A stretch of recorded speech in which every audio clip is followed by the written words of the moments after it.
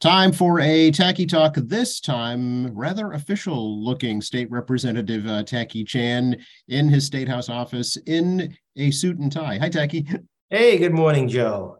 Yes, I do have an office, everyone, and I do actually come to the office these days.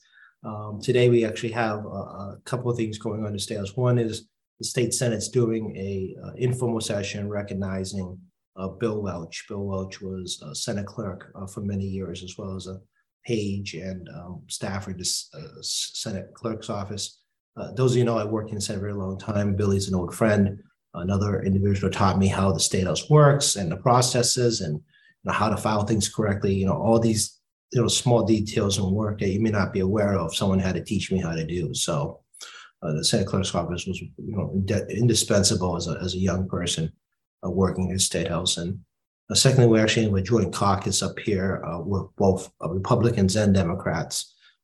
Today's discussion involves staffing issues in the State House pertaining to their salary adjustments. We are obviously expecting an increased salary for our staff, which I won't lie, they deserve every dollar they can get. But under equal pay for equal work, we've been trying to create a scheme up here where it properly reflects the amount of work they do for the different committees and their different bosses, comparable to the effort they put in. It's a little tricky in the State House because everybody has a different district, everybody has different constituent needs, and every committee has different levels of work. I have a very high and complicated committee, you guys learned over time. And so as a result, my staff works very, very hard to try to get these things done correctly. Other committees have lighter loads. So not everybody's ways and means where to get deluged. But there's also small committees like science and tech or exports, which are more like oversight committees than they are large policy committees. So they've been working on this for quite some time in the Speaker's office. And obviously, legislators have been asking for staff pay increases for quite some time. So it's going to be a busy afternoon. We should begin right off the bat with saying congratulations on your very, very strong showing on Election Day and your reelection to office. Oh, thank you very much, Joe. I'm very happy for the opportunity to represent the 2nd Norfolk District, or really representing Quincy, along with my colleagues, Bruce Ayers, Ron Mariano, and John Keenan. And very thankful for the voters to let me have a job again. And it's always my honor to work for you, and I will always try to do my best. And I try to be as straightforward as possible, and not always going to like my answer, but I do like to believe I do my homework as part of a conversation with anyone who wants to talk to me. So very happy to do so, and vote of confidence. 70% of the vote is definitely a vote of confidence in my mind from my constituency that. I deserve to come back, I guess. It's an election, right? You have to deserve to come back. 7th term now, Tacky? It is. Time flies when you're having fun. And people keep telling me my hair is still black. You still have hair. Quite a historic night, really, in Massachusetts after the election, with women really taking a leading role now in constitutional offices. Yeah, as a longtime observer of politics and continually learning lessons, I'm always learning lessons in this job as times change. We've had this conversation of a big woman elected wave over the years, but this is definitely the year that it finally happened. I mean, I remember when Hillary Clinton ran for president the first time, it was like, it's a wave coming, and it never quite materialized the way people thought. But people also should remember that, we already had Sue Bump and Deb Goldberg as well, who also pioneered positions in state government. First female treasurer, second female treasurer. Shannon O'Brien was the first female treasurer, but Deb Goldberg, second female treasurer, and you had your first state auditor in Suzanne Bump. Then you have Karen Polito as your lieutenant governor. So inside, and Maura Healey was the AG before Maura was Martha Coakley. So you had, under the other constitutional officers that weren't male. So you had a Governor Baker, Charlie Baker, then you had Karen Polito, Maura Healey, Deb Goldberg, Sue Bump, Secretary Galvin. So of that group, you only had two men. So now referred to as, the five women and Bill Galvin. So that's right. And there was a female candidate for Secretary of State also. So that may change in the future too. Yes, and he had a female candidate in the final as well. So primary and final for Bill Galvin. But as a Secretary of State for a long time here, he's actually through actually most of his career was the highest ranking Democratic official under the Constitution, because once you get past the governor, lieutenant governor, and the chain of succession is Secretary of State. So when the governor and lieutenant governor both take vacation, and they do take vacation every so often, Secretary Galvin is the acting governor for the time period they're physically out of state. Right. So, from the Democratic Party standpoint, I mean, Secretary Galvin has been the stalwart of the Democratic Party in Massachusetts. When you think about it, Bill Weld, Paul Cellucci, Jane Swift, Mitt Romney. Then you had the 8 years of Deval Patrick, and you have 8 years of Charlie Baker, and now we're the beginning of 4 years of Maura Healey. Of that time period of Secretary Galvin being here so long. I mean, he was definitely the highest ranking Democrat for a very long time. Oh, yeah, sure. Actually, you mentioned Jane Swift. We shouldn't forget she wasn't elected governor, but she did become acting governor after Paul Cellucci became ambassador up in Canada. Yes, that's why the news media refers to Maura Healey as the first elected woman. Right. Under the Constitution, if the governor departs, the official title, no joke, is acting governor. It is in the Constitution. So when we did letters back again in staffing days to Jane Swift, I would actually have to use the word acting governor as addressing Jane Swift, even though the media and other folks refer to her as Governor Swift. For the purposes of documentation, we actually refer to her as acting governor. Yep. So what happens now, Tacky, with the transition? What's the process? Well, Kim Driscoll, Lieutenant Governor-elect, is going to head the transition team. The governor, as you saw, Governor Baker is going to cooperate and have his team work with Maura Healey's team. You get like 24 hours of sleep and off they run again, setting up the government prior to swearing in day. Hopefully, some of the larger cabinet positions will be announced before the year turns. If not, maybe by end of month. Who knows? I have no idea. I just know some of the higher end secretaries will get announced, as well as the chief of staff and the core executive team.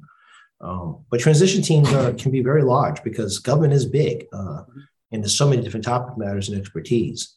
And it's a bunch of strangers jammed in a room together in different segments of the policy areas, for about a 6 to 8 week period.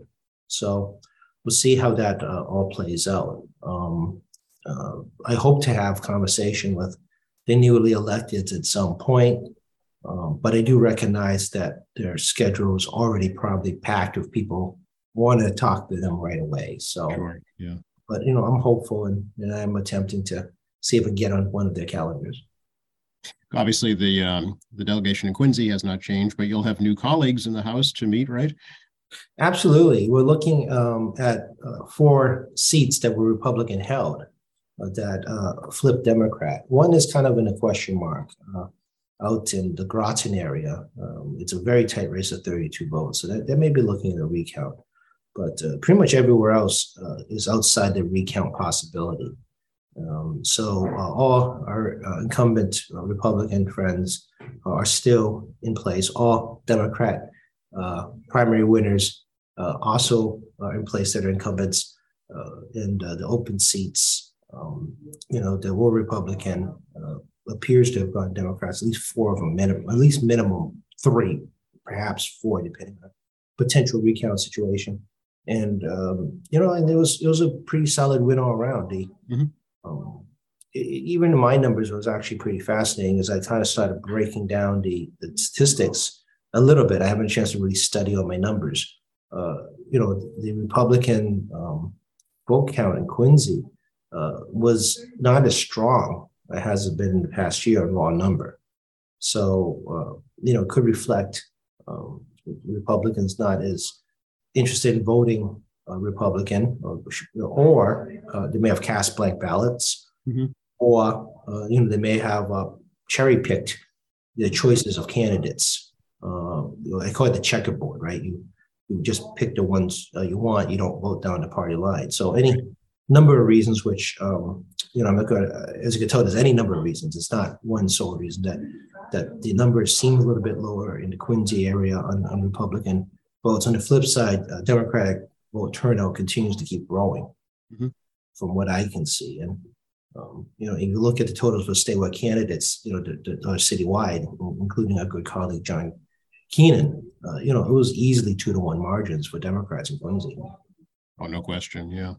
Can we talk about something we've been talking about for months now, the ballot questions, and they all passed except the liquor license change.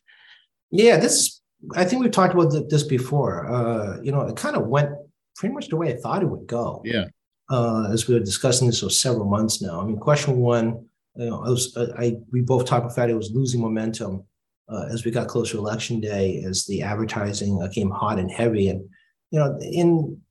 they were all mostly true. I'm not going to, say they were 100% true in the commercials, but both of them were accurate enough that I think voters got a good feel of the right choices. They think, that the voter wants to make the right choice in that means to their lives. Question two, I think, was pretty straightforward. You want to ensure that 83 cents on your dollar and your premiums are guaranteed to go to your dental care. If the premium goes up, more money goes to your dental care. It's not complicated. And there's caps on insurance companies to try to raise premiums, and they have to give you a refund if they're not properly using your money to spend on you. So I think 1%. The vote went that direction. I think that one was the strongest, actually. Yeah. Yeah, I think the voters figured that out pretty quickly. Yeah. And question three about expanding liquor licenses for beer and wine retail didn't succeed. It actually got defeated pretty solidly. Yeah. I think there was a lot of voter confusion regarding exactly what this was about. I agree. The stores asking for more liquor store licenses, but did not receive a lot of advertising, no mailers, very few commercials other than the opposition commercials, which was funded by Total Wines. Again, I think people who are here that can get alcohol without much difficulty where they live don't see why they need more locations. And question four, on the driver's license issues, we talk ad nauseam already about, this is not a full undocumented license bill to give every undocumented. It actually creates a very narrow group of folks that can prove the identification by a valid passport that has not expired, or constant identification, passing a driving exam. You just have to pay for driving school, as well as passing the RMV exam as well. So it's, again, a very narrow set of undocumented folks we're talking about. And the voters, felt comfortable that safety on the roads, ensuring that if there's an accident, that insurance will cover if there's an unfortunate accident, because insurance companies will not try to pay out if the driver is a unlicensed driver. Doesn't matter your legal status. It's about not having a license. That will very much hurt victims. And like Arbella Insurance, for example, was one of the proponents of question 4. If you look at the bottom commercial, the disclosure in the bottom, reflecting the fact the insurance industry wants to ensure that, wants to make sure that people are properly covered, and, insurance companies, will try to get money out of other insurance companies, to pay claims. So this makes a lot of sense in their world, sure that. Yeah, I mean, it doesn't require them. Obviously, they can have a license and drive somebody else's car and not have insurance, but it's another step in the process. Yeah, if I drive someone else's car and I'm a licensed valid driver, their insurance of the car you're driving in will cover you as long as you're not stolen the car. Exactly. Yeah. Which is already a crime. So yeah. It's already a crime. And my driver's license is valid. And that's like the whole issue about driving other vehicles, like, car rentals. You can buy the extra insurance if you want, but your car insurance follows you to car rentals. Right? Say you should buy extra insurance. Well, it ain't too expensive. What's the harm, right? Mm-hmm. If it's not that much more money, it doesn't hurt to have a little extra coverage. Particularly when you're driving in a place you know nothing about, right? Yeah. I bought extra coverage only because, I don't know where I am. Anything could happen. It's true. Yeah, so yeah, I mean, it's a big deal. It's a great win, not necessarily just for undocumented individuals that are trying to get to work, but also for, God forbid somebody's in an accident, that get coverage. And when police pull over a driver, they actually have proper documentation, and police can look them up on their database to find out if there's any outstanding charges. If you got no license, they have no ability to prove who they are. They can start giving aliases and whatnot. So it's also good for the law enforcement to know who it is behind that wheel. Yeah, I mean, I think that was the closest question, actually, because of the argument of the voter registration issue. I think that was the main argument against it. Yeah, that's a red herring. I mean, I talked to folks about this, and we talked about it as well. I mean, a driver's license is not a prerequisite to register to vote at all. It's actually a social security number, and nowadays it only lasts 4 digits social security number. The Registry of Motor Vehicles has zero power to make voters. They do not have that ability. It's the Secretary of State and the city that actually has the final say via the Central Voter Database, which is cross-referenced with information from Washington, from the Social Security Office, to ensure that your citizenship is correct. Social Security number does not guarantee citizenship, but they can actually determine that from down there. That's why you have identifications like birth certificates, as well as picture IDs as part of voter registration. There's concern regarding your identity. And also, we also have a lot of people get driver's licenses who are not U.S. citizens. Yep. And this is the part that's really kind of baffling me, is that, people say, oh, it affects voters. Well, what about all those people on work visas, all those student visas? Yeah, people with green cards. Yep. Yeah, the consulates. We have over 40 consulate and consulate staff in Massachusetts. They got driver's licenses to drive in this state, and we have reciprocal licensing. Taiwan being an example. If you have a Taiwanese driver's license and you come to the U.S. on legal status, you can get a Massachusetts driver's license reciprocation. So this whole driver's licensing is absolutely a reflection of ignorance of how things work regarding voter registration, voter verification, and what the RMV does. And actually, the number of people who are here who are not U.S. citizens getting driver's licenses. Right. That was they were calling them illegal. They're undocumented. That's different. As a reminder, folks, only the court can declare what's legal or right. illegal. Law enforcement can arrest you, but it's not an official, crime. It's a crime, but it's not an official crime until the court says it's a crime. Right. And this is a real kind of interesting nuance in law enforcement. I think people don't understand is you're charged, but if you're acquitted, well, technically it wasn't illegal. That's right. In the eyes of the law. Yeah, exactly. It is not for me to judge or you to judge. It's for a judge to judge. Let's talk a little bit about national politics, if we can, Tacky, as a student of government. Your take on what's going on still. Yeah, the endless election, right, that we're still observing. Obviously, in every state, there's different laws. Many of you probably read in the paper, whether they expand voting rights in the sense of accessibility of voting, or different types of restrictions of access to voting. But clearly, people were going to vote, regardless of whatever happened in that state's voting process. And strong effort in many states from getting out to vote, and people showed up. Mm-hmm. Young people came out this time. Yeah. A lot of people, young people, a very large demographic, whether it be mail-in vote, early vote, in-person vote, people showed up. Mm-hmm. And those you've heard ad nauseum as well on the news, when the president's in power, it's bad for them in Congress in mid-year election. Your approval rating is low. That is pretty much going to reflect the success rate of your incumbent party in states that are contested. This is the first race after the 2020 census. That's right. So these are the new congressional lines in the majority of states. I know this is something before the Supreme Court and they're contested. But I mean, let's call it what it is. There's gerrymandering, folks. I mean, let's call this, a spade, folks. Right. All these states, different political parties been trying to gerrymander themselves to states to districts that are favorable to their political party.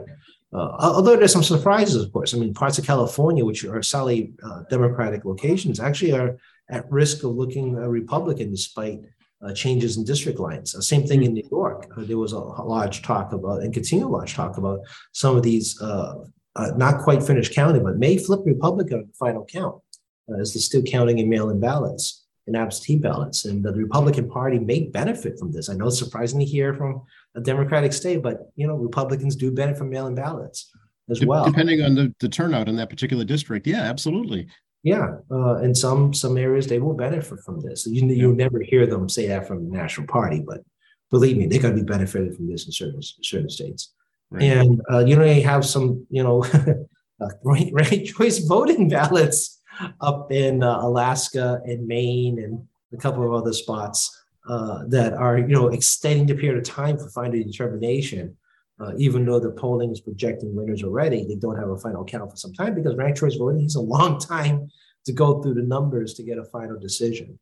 So, but you're all wondering how come this, red wave didn't materialize. And when I say red wave, I mean, you're looking at a plus 40 and over for Republicans taking over the House and, an easy 5 plus in the Senate to secure the Senate. Now they're looking at under 10, between 1 and 10 increase in the House, and perhaps possibly a status quo of 50-50 Senate, but one branch goes the other party, gridlock's going to occur at some level anyway. Right. Yeah. So and a lot of states were considered flip states, and some people that thought there were solid seats in both political parties were flipping everywhere. So there's a lot of theories going on, right? I mean, to be honest with you, Joe Biden and the Democrat Party should have lost at least 40 seats this cycle. And it isn't going to happen. And like I said, it's, solid Democrats, solid Republicans didn't move, but everywhere started flipping around. And,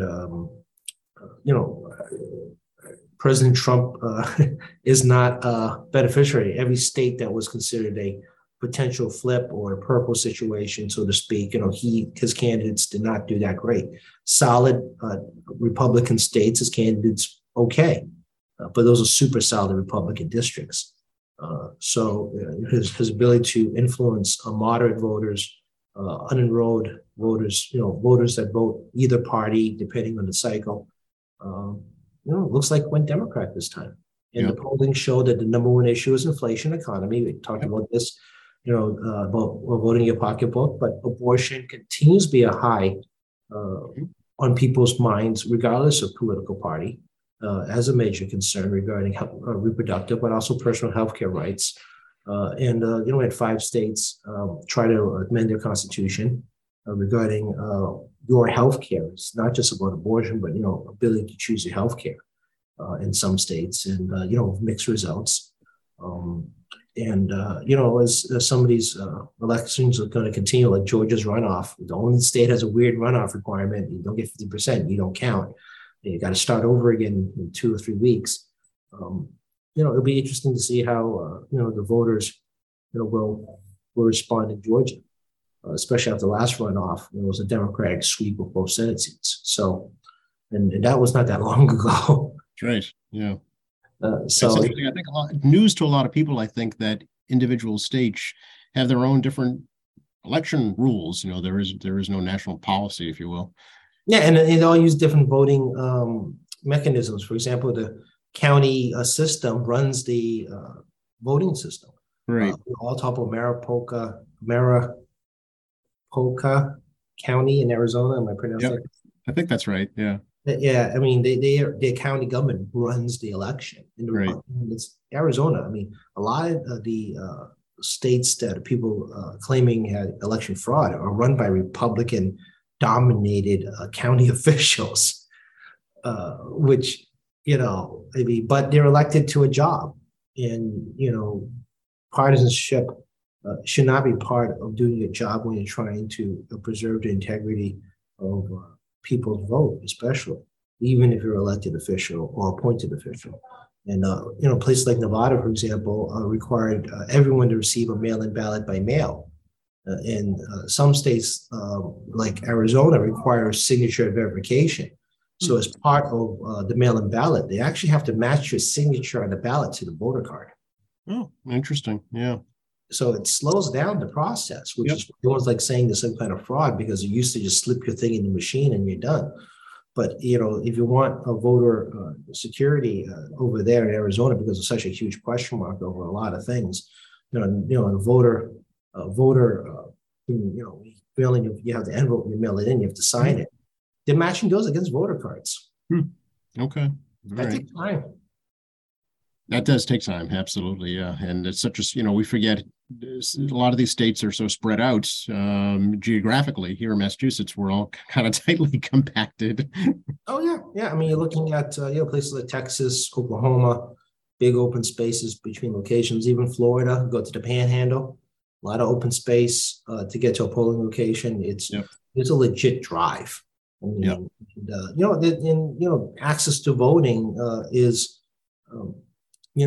It's a big deal. That you're right. We take for granted in Massachusetts because everything's so close. But if you got to drive like 25 miles or 30 miles to vote, I mean, that becomes a negative voter access. I don't care what political party you're in. Absolutely. Yeah. And then wait in line on top of it because it's the only polling place for miles.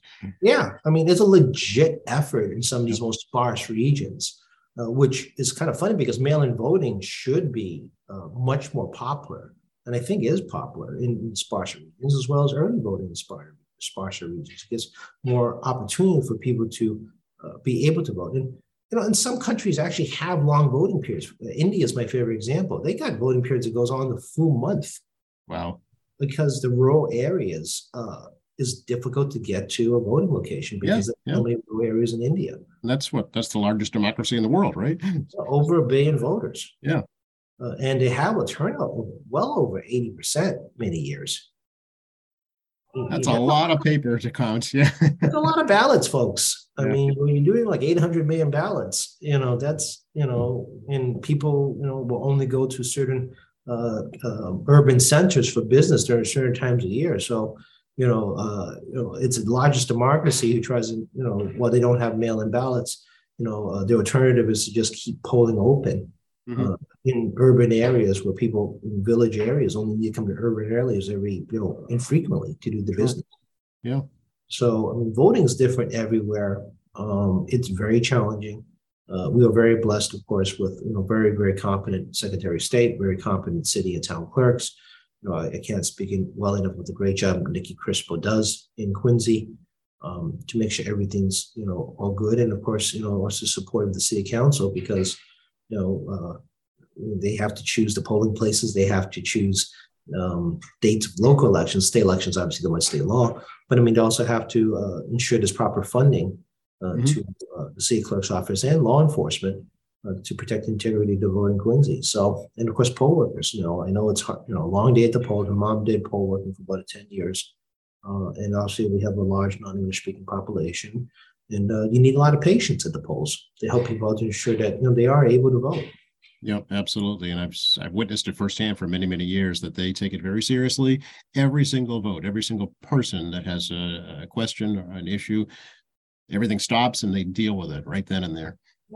Yeah, absolutely. I've witnessed that myself on a few very busy elections just to see how people are doing. And, they do a lot of work. They try their best. And I think early voting and mail-in voting helps that relieve some of that pressure where you don't have to try to slow down the line because someone is having a difficulty either understanding the ballot, in the case of primary, picking the right ballot.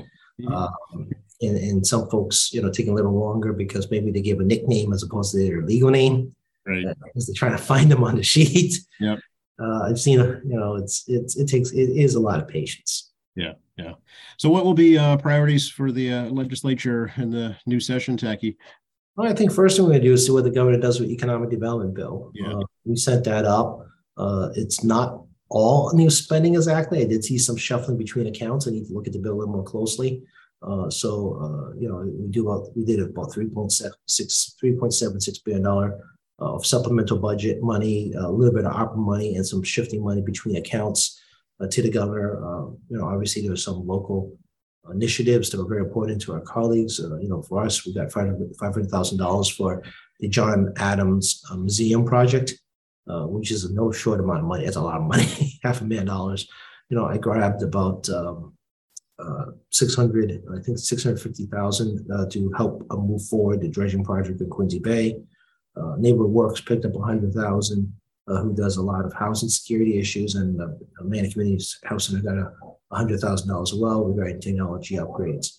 So, I mean, some important service agencies and projects in Quincy got funded from this beyond the larger picture of $57 million for a LIHEAP, which is low income heating system program. We're not waiting for the feds to send us money, but they don't send us money to January.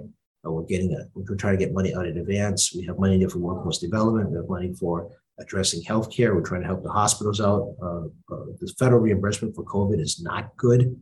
Top of Medicare reimbursement is not that great for many hospitals. As we move into a slowly filling up hospital situation regarding the respiratory disease affecting children, as well as the flu, as well as COVID, and of course, just day-to-day life problems people will run across. They need hospital care. So, I mean, hospitals, filling up a bit as we're moving along. And, we put in some money for things like the hotel industry. Hotel industry got very little assistance during the pandemic. And this is trying to float them through what we're going to suspect not a good winter for the hotel industry. And the big part isn't the Hilton and the Marriott's. There's a lot of small, independently owned franchise hotels like the Best Western or the Howard Johnson's, or the little hotels and motels on the Cape and along Route 3. You guys know what I'm talking about. These are family businesses, right? Yeah. Yeah, trying to help them out to float them through the winter time. Because we don't expect to have huge tourists, and there's going to be some type of COVID peak.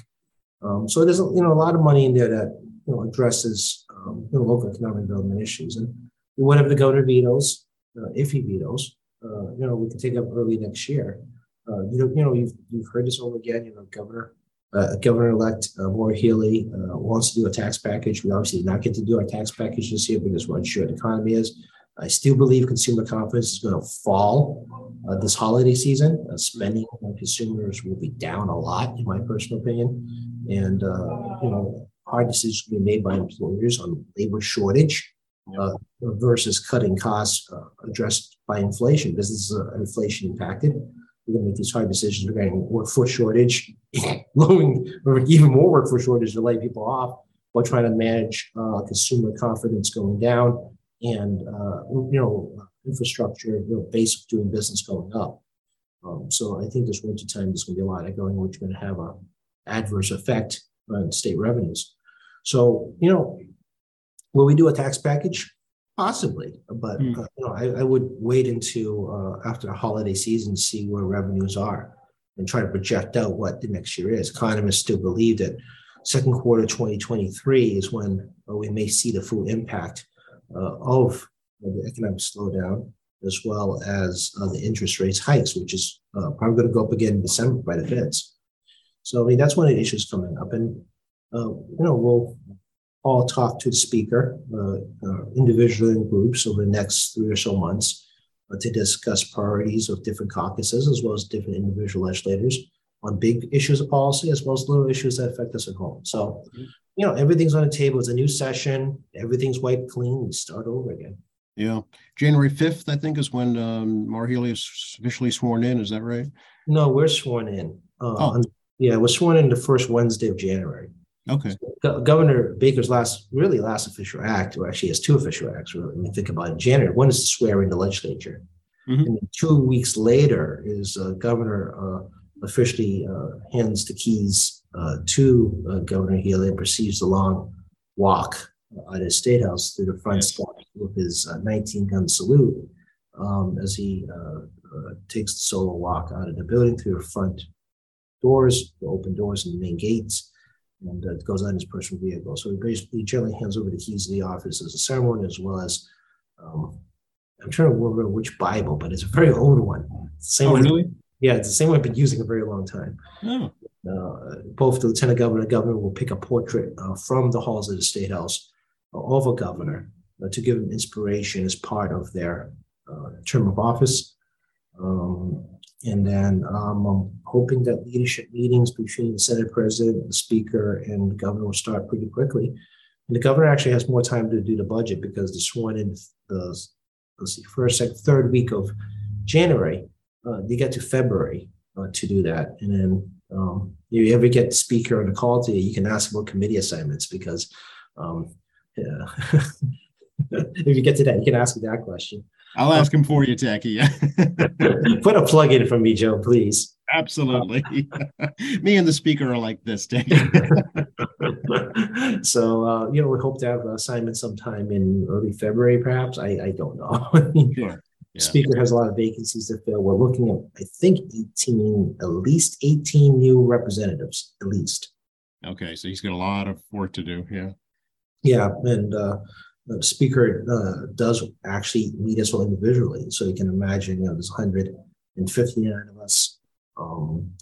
He does actually talk to all of us individually. Would you like to keep your current assignment? Yeah, I'm very happy doing the chairman of Consumer Protection Professional Licensure.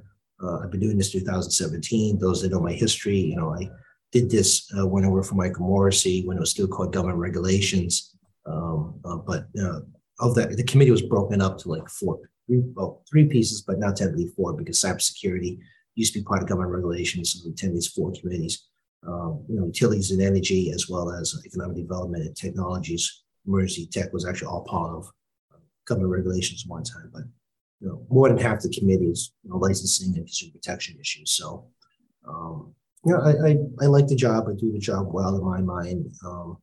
But if there's other things that need to be done around here, obviously, I'm very loyal to Speaker Mariano, our kid that make good in Quincy, so to speak. And I will do what is asked by the speaker, in my role as leadership up here. So, but, I don't anticipate changes, but I've been wrong before, folks. So stay tuned. Let's talk a little bit about what's going on around the world, Tacky. The rest of the world doesn't like what America's doing when it comes to climate change and the way it's being funded. Yeah, it's the whole world's having problems with climate change right now, to be frank. I mean, the Ukraine war really has completely screwed everything up. Still, COVID had created all kinds of disruption on supply chain, but also the energy supply chain. Mm-hmm. Because it's not on demand, it's projected use. And it's on demand when you turn your switch on, but the energy market needs to be ready for when you turn your light switch on, whether it be renewable power or fossil fuels. Either one has to be ready for you. So it's really like a mess. And obviously, we're pumping out as much natural gas as possible out of the country to get to places like Massachusetts, which is end of the line, but also overseas. A lot of LNG is sitting in Europe on its way to try to make up the difference caused by the Russians. And you guys saw the Nord Stream 1 pipeline sabotage? Leak. Yeah. That doesn't feel confidence in countries in Europe. And coal plants are being fired up. I mean, something we're trying to get rid of. European countries need to fire up coal plants for the winter as they continue to wean themselves off of natural gas or potentially find themselves with no natural gas. And you got, nuclear power plants in Ukraine that are being shelled, which supply power not just to Ukraine, but also to geographic zones. Those electrical grids all tied together. Mm-hmm. Remember, these guys were all Soviet Union countries. And as a result, when they rebuilt the infrastructure after World War II, all of those electrical systems to Poland and Romania and Russia and Ukraine, I mean, all of them are tied together somehow. And if there's a huge disruption of electrical generation, it just ripples around the grid. Yep. So, I mean, there's a big problem there. So, I mean, obviously, we don't want to see more fossil fuel generation, but this is a global issue. It's a national security issue. And even countries like in Australia, which is a huge coal exporter, China's very COVID shutdown economy situation, in a country that actually did shut off their coal for 3 months and it actually ended up no electricity for anybody because they forgot they got to replace the electricity. When you shut a coal plant, something else has to be there. Yeah. They had rolling brownouts all last summer. Yeah. It's kind of like, it's great to shut down your coal plant, but the lights don't go on. It was doing something. It was there for a purpose. Yeah. Yeah. So you got to make sure something else is ready to go. Right. So, I mean, and you also got the wind farms, on the coastline. They're having supply chain problems too. And the cost of building a windmill has astronomically gone up, which is good to this. Yeah. So in the papers, they really want to renegotiate the contracts with the state because the kilowatt hour they proposed was pre-COVID, pre-war. Yep. And now they're facing huge rise in costs, as you can imagine, because steel and even they use fossil fuels. They use oil and grease too. Mhm. It's a windmill. The thing's got to be greased up. Mhm. And also transporting these parts from around the world has gone up in price because fuel prices go up as well. So, there's obviously a huge debate at DPU. The government made very clear they're not reopening the bids. So, these wind farms will happen, but renewable power construction will have a cost pay to ratepayers depending on where you are. So I think there's going to be an ongoing debate as they're trying to figure this out at DP about large wind build out. So yeah, we got all kinds of global climate change issues. As we try to not use fossil fuels, but now forced to because of geopolitics and the adverse effects of supply chain of building renewable. Yeah, it's definitely a bit of a step back, and I think it's going to delay the influx of electric vehicles also. Well, yeah, I mean, I was watching CNBC and the financial channel, and they were like talking about the fact that you don't see as much advertising by Ford right now. Yeah, they have no cars. That's right. Exactly. Yeah. And you saw in China, for example, Elon Musk basically, how do I put this politely, being overwhelmingly cooperative and admiring of the Chinese government as Yes. pretty much have most biggest consumer of Tesla cars, as well as one of the largest plants in the midst of constant COVID shutdown. And yeah, the president was asked about that last night and also had the similar big grin when he was responding. Yeah, I'm being polite. I mean, you guys can use your own words in your own minds about what I'm saying. But I mean, even Apple, for example, Foxconn was shut down. It is the largest supplier of parts for iPhone assembly. And it's going to be a supply chain problem this winter. You saw videos of Chinese workers trying to escape the plant before they got locked in. Shanghai Disney, I think we talked about this last time, was locked in for 10 hours over one COVID case. I mean, it's very extreme in China. What they're doing to people. And the people have had enough at some level. I don't think there's going to be any rebellion, but I think, COVID cases are going to rise because people are literally trying to avoid quarantine. Mm-hmm. As a result, quarantine tested and you're stuck in one spot for an extended period of time. And what's actually remarkable is that for a country that has a lot of state media control and a lot of social media control, the fact of finding this out is actually in itself remarkable. Yeah, that's true. Yeah, people are finding ways around that, which is interesting.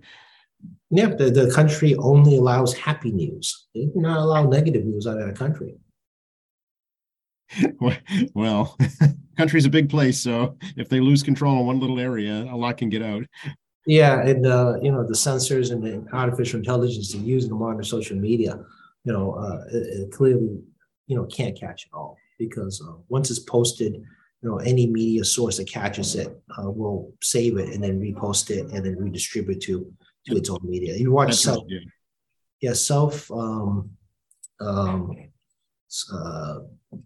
the South China Morning Post. You can go look it online, or you can look it on YouTube. You can find this information. It's actually owned by Alibaba. Actually, it's kind of interesting. Oh. But, it's a good source if you want to learn about some leaking news, essentially from China. As well as CNA news we can find online. It's literally the letter CNA if you want to learn about what's going on. So I mean, you can watch it yourself. It's actually pretty scary and fascinating at the same time. I bet. Yeah, I bet. It's interesting. Well, anything else we should let folks know about right now, Techie? What's going on in the district that we have coming up? Veterans Day, right? Yeah, Veterans Day is tomorrow. Today is Thursday, so tomorrow's Veterans Day. I'll be marching the parade. I think all the work and sacrifices that families of veterans, as we celebrate the work of veterans and the commitment and help and all the wonderful things they do for our country. It's not just military service. Veterans do a lot of things on military service and in civilian life. Working with charitable organizations, and their commitment to family and community. So tomorrow's the day we get to celebrate veterans, and definitely do so. And obviously Thanksgiving is going to come around. We're going to have the Thanksgiving parade at the end of the month. And then for me, I'm going to be at a conference next week in Atlanta. Yeah, I'm going to Georgia, folks. In the midst of this insanity on TechNet. And maybe we'll do a call from Atlanta, maybe not. I'm not sure how we're going to manage that. Okay. Do that, but it's going Well, to it's be the same time zone, so it'll be easier. It's a cybersecurity conference. Uh, interesting. so it'll be interesting. And, I'm trying to see if I get an opportunity to visit a movie studio down there. They make all the Marvel movies down there. It's the biggest movie studio complex on the East Coast. It's called Oh, Trilith. And it'd be fascinating to see how they do that. Georgia has actually a more generous film tax credit. We are the second most generous film tax credit. And the two states that are gobbling up a lot of movie industry work is Massachusetts and Georgia. So it'll be interesting to talk about the impacts of film tax credit in their state and how it creates economic development. You guys see in the Patriot Ledger, there's a Marina Ray Studios is in the Patriot Ledger. yep. Talk behind the scenes. Maybe you guys can take a camera crew down there at some point. Maybe. Yeah. show different studio looks like. And like I said, the Technic is, represents 101 of the largest technology companies in the United States. Everyone from Google to Uber are at this conference, and it'll be a good opportunity for me to learn more about how technology is changing. The theme of this year is revolves around cybersecurity and changes new technology, and it's a good meet and greet opportunity as well. So, yeah, I try to learn new stuff, folks. It's actually part of my job. Maybe you can stop by a town hall while you're down there and see the runoff. well, I suspect there'll be plenty of local election news. I do actually click on local TV. Yeah. So it'll be interesting how they frame it versus us watching CNN or Fox News or MSNBC or any other media outlet. It'll be interesting what the local news says. Yeah, I agree. I always find the local outlets more realistic, let's say. Absolutely, and more more diversity of like talking to people on the ground. Yes, right. Yeah, absolutely. All right. So in the meantime, how do we reach out to you, Tacky? Well, 617-722-2370 is the phone number. Just mash a button and we'll get to a staffer and we'll get your message, get back to you. Tacky.chan at amyhouse.gov, tacky.chan at amyhouse.gov is still my email. As you can tell, I'm in my office. I still have one in room 42. How to find me there, as well as the state website, amylegislature.gov, and State Representative Tacky Chan Facebook and tackichan.org and at Tacky Chan Twitter and obviously QATV here. If you got a problem, call Joe. Don't call me. I'll have Joe find me. How's that sound? I'll be sure and forward it to you. All right, Tacky, good to talk to you. And once again, congratulations on your strong reelection to another term in office. No, thank you very much. And I look forward to working with my colleagues in government and congratulate everyone in any district on a win. Thank you so much for keeping me around. All right, we'll catch up either from Georgia next week or back home the week after. Absolutely. Take care.